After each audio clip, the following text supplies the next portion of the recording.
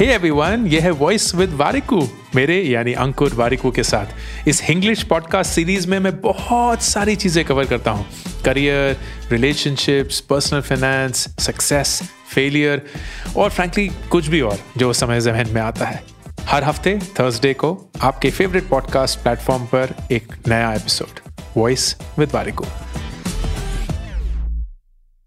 डरिए मत, ये पॉडकास्ट रणवीर और बियर बाइसेप्स का नहीं है। हम पास्ट लाइफ रिग्रेशन के बारे में बात नहीं करेंगे, हम पुनर्जन्म के बारे में भी बात नहीं करेंगे। हम इसी जिंदगी में अपनी पुरानी जिंदगी के बारे में बात करेंगे। वो पल जो शायद हम भूल चुके हैं या शायद हमने खो दिया है, लेकिन एक ऐसा वाकया मेरे साथ हुआ जिसने मुझे वापस उससे मिलवाया एंड वो इस एपिसोड का इंस्पिरेशन बना। तो हम एज अ टीम बारिक्रू हर 3 महीने में मिलते हैं, क्योंकि हम पूरी टीम रिमोट है। तो हम सिर्फ उन्हीं दिनों एक साथ वक्त बिताते हैं, 4 दिन 5 दिन में जितने भी मिल पाते हैं। और इस बार हम एक बहुत खूबसूरत जगह गए थे, उत्तराखंड में शीतला के नाम से। और वहाँ एक बहुत ही खूबसूरत जगह शीतला एस्टेट में रहे थे। अगर आपको कभी मौका मिले तो प्लीज़ उस जगह को विजिट करिएगा, रहिएगा, हाईली रिकमेंडेड। एंड एक दिन हम ट्रैक पे निकले हुए थे, कुछ टीम मेंबर्स थे, सारे नहीं थे। एंड उनमें से एक टीम मेंबर जो है वो अपने MBA की तैयारी कर रही है। एंड MBA करने के बाद वो कंसल्टिंग करना चाहती है, which is one of the better options in the country as an opportunity. तो वो मुझसे पूछ रही थी कि जब मैंने अपना ISB का MBA खत्म किया था और उसके बाद मैं एक कंसल्टेंट बना, तो मेरी जिंदगी कैसी थी, कंसल्टिंग क्या होती है, कंसल्टेंट्स क्या करते हैं, एंड सो ऑन। एंड जैसे जैसे वो सवाल पूछती रही, मैंने उसका जवाब देना शुरू किया। एंड मैंने रियलाइज किया कि इतना कुछ मैं अपनी कंसल्टिंग की दुनिया के बारे में भूल चुका था, जो इन सवालों के थ्रू मैंने धीरे धीरे याद किए। एंड उससे एक बहुत अलग रियलाइजेशन आई। ये रियलाइजेशन की सबसे पहले वो काम कितना मुश्किल था और कितना इंटरेस्टिंग था एट द सेम टाइम। मेरा पहला प्रोजेक्ट जो था वो ऑयल एंड गैस इंडस्ट्री में था। तो ऑयल एंड गैस इंडस्ट्री के बारे में मुझे कुछ नहीं पता, कुछ भी नहीं। तो बहुत जल्दी से पूरी पढ़ाई करनी है, सब कुछ समझना है, क्लाइंट के बारे में समझना है, इंडस्ट्री के बारे में समझना है, देश के बारे में समझना है, पूरी दुनिया के बारे में समझना है। एंड देन उस डेटा को यूज करके उसका कुछ मीनिंग बनाना है, कुछ स्ट्रक्चर बनाना है।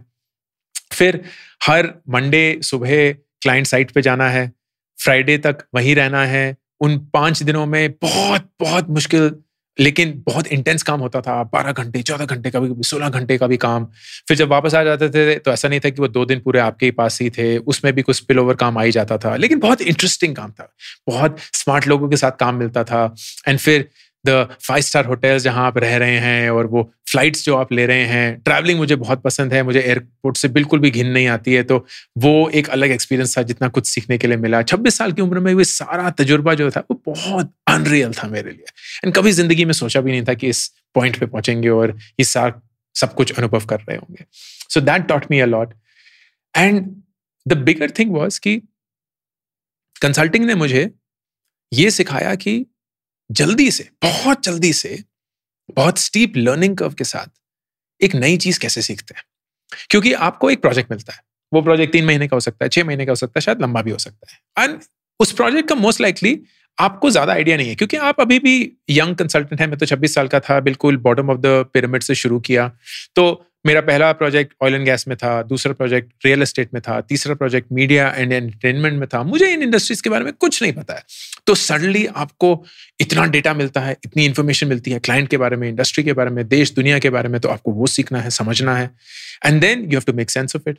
फिर आप पूछेंगे कि यार अगर आपको कुछ पता ही नहीं है तो फिर कंपनीज इतना ज्यादा पैसा क्यों देती हैं कंसल्टेंट्स को? वो इसलिए देती हैं क्योंकि कंसल्टिंग फर्म के पास ना एक तजुर्बा है। अगर मेरे को ऑयल एंड गैस या रियल एस्टेट या मीडिया के बारे में कुछ सीखना है तो मैं कैसे सीखूंगा? मैं गूगल पे जाके नहीं सीखूंगा। मैं इस फर्म के 50, 60, 70, 100 साल के हिस्ट्री में जितने भी प्रोजेक्ट्स हुए हैं इस इंडस्ट्री को लेके, उनको पढ़ूंगा, क्योंकि वो लिटरेचर रिकॉर्डेड है, वो लाइब्रेरी बनी हुई है। एंड उससे सीखूंगा कि इस देश के कोने में, इस दुनिया के कोने में, इस क्लाइंट के साथ हमने ये काम किया था, उनको ये समझाया, उनसे ये सीखा और ये उनको बतवाया, तो उससे ये इम्पैक्ट पड़ा, so on and so forth. And इससे हमारा एक नॉलेज बेस बनता है। तो फिर जो वो क्लाइंट है वो मेरे लिए पैसे नहीं दे रहा है, वो इस कलेक्टिव नॉलेज एंड रिपोजिटरी के लिए पैसे दे रहा है, विच इज अनपैरेलल्ड, क्योंकि ये काम शायद किसी और ने इतने लेवल पे और इतने सालों तक नहीं किया होगा। So it teaches you a lot about how to learn rapidly when you don't know anything about it, which is so useful, क्योंकि वो कला अगर आपकी जिंदगी में आपको मिल जाए तो that's it, right? You are unstoppable. आप कुछ भी नया कभी भी सीख सकते हैं, and that's the best part. दूसरी चीज जो कंसल्टिंग ने मुझे सिखाई वो था स्ट्रक्चर. केओस में स्ट्रक्चर कैसे ढूंढते हैं, क्योंकि जब आप एक कंप्लीटली नए प्रोजेक्ट में जाते हैं तो बहुत कैओटिक होता है. लाइक इतना डेटा, क्लाइंट का, इंडस्ट्री का, सालों का डेटा, एंड हर तरफ फैला हुआ डेटा. तो उसको ऑर्गेनाइज करके उसमें स्ट्रक्चर ढूंढ पाना, उसमें एक तरीके का मेथड ढूंढ पाना, वो एक कला है.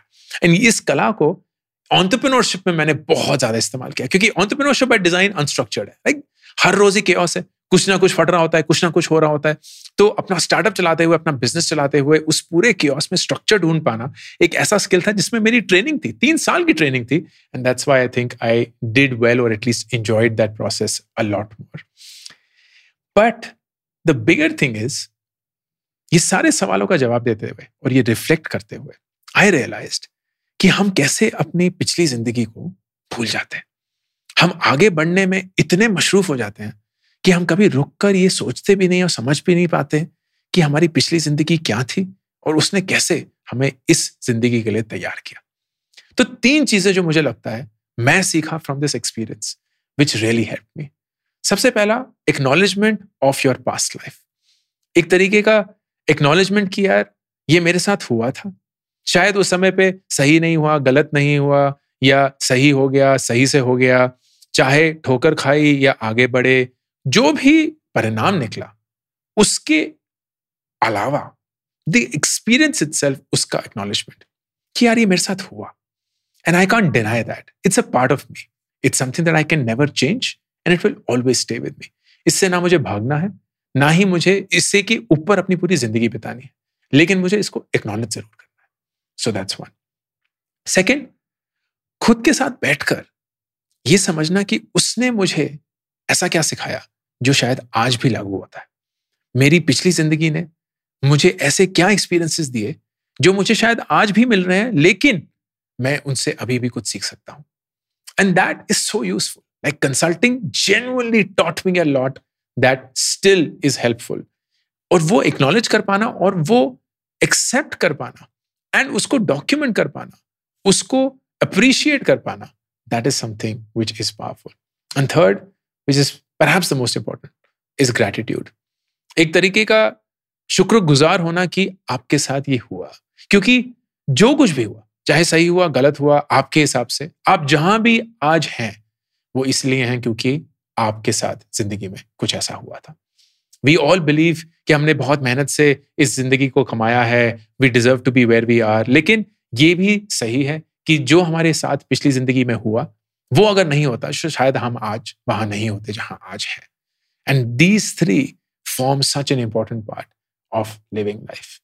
तो इस एपिसोड के थ्रू मेरा बस यही मकसद था कि मैं आपको आपके पिछली जिंदगी से मिलवाऊं एंड ये एहसास दिलाऊं कि उसको एक्नॉलेज कर पाना, उससे कुछ सीख पाना आज भी, और उसकी तरफ शुक्रगुजार रहना is a beautiful way for you to appreciate life and be thankful for where you are.